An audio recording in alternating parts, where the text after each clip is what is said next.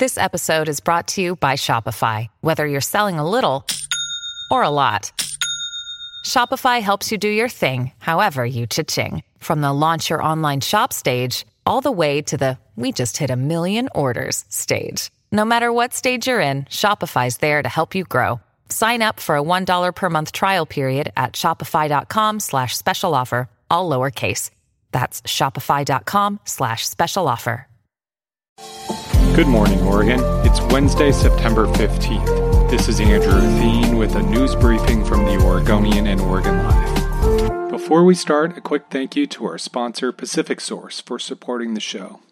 The Dutch Mafia is officially available for purchase on Wall Street. Dutch Bros, the Grants Pass-based juggernaut of drive-through coffee stands, begins trading on the New York Stock Exchange with the ticker symbol BROS on Wednesday. The stock is priced at $23 per share, about $3 higher than the top range the company forecasted last week in revealing its official initial public offering. The stock price would value the company at $3.8 billion, instantly making it Oregon's 7th most valuable company. Dutch Bros has more than 450 stores nationwide, and it hopes to grow to 4,000 locations nationwide. When the Portland Marathon kicks off October 3rd, the event will officially recognize non-binary athletes for the first time. That's thanks to Nick Pham, a 34-year-old Portland athlete who pushed marathon organizers to update their website and registration to recognize people who are non-binary or prefer not to disclose their gender. Pham, who is transgender and non-binary, is one of over 4,000 Oregonians to have X as their legal gender marker through the state. They were excited to sign up for the marathon for the first time, and in June decided to comment on the Portland Marathon's Instagram page when they were presented with just 2 genders, male or female, when signing up for the events. Pham, a legal assistant in Portland, ultimately ramped up their efforts, and organizers agreed and made the change. Officials with Basic Rights Oregon say sports are typically a place where transgender and non-binary people face discrimination. The Portland Marathon typically has about 6,000 competitors.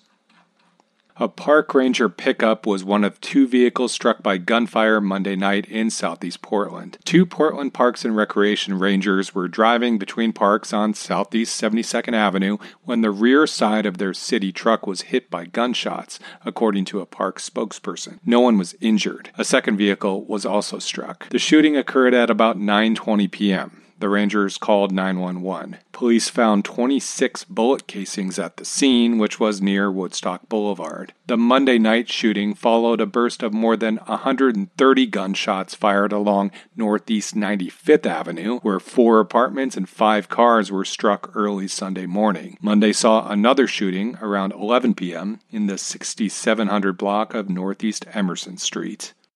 The extremely popular trail to the top of Multnomah Falls in the Columbia River Gorge will be closed at least a month for repairs. A section of the Larch Mountain Trail just beyond Benson Bridge at Multnomah Falls will be closed for 4 to 5 weeks starting September 20th. The entire trail, including Benson Bridge itself, will close intermittently throughout that period, according to U.S. Forest Service officials. Officials are closing the path for emergency trail repair to fix cracks that have developed on a 100-foot section of the trail. Forest Service officials said the damage is likely due to the 2017 Eagle Creek fire, which burned vegetation and destabilized much of the landscape. That associated loss in vegetation and increase in groundwater paired with bouts of extremely hot temperatures this summer created the extensive cracks. The cracks are near the site of a major rock slide that closed the Larch Mountain Trail and the surrounding trail network for nearly 2 months in 2019. A massive landslide just east of Multnomah Falls this January killed 1 person and temporarily shut down Interstate 84. Repair work begins the same day that advance reservations will no longer be required at Multnomah Falls, marking the end of the busy summer season at one of the state's most popular landmarks. Thanks for listening. You can support our local journalism by subscribing to Oregon Live. Go to OregonLive.com/pod support.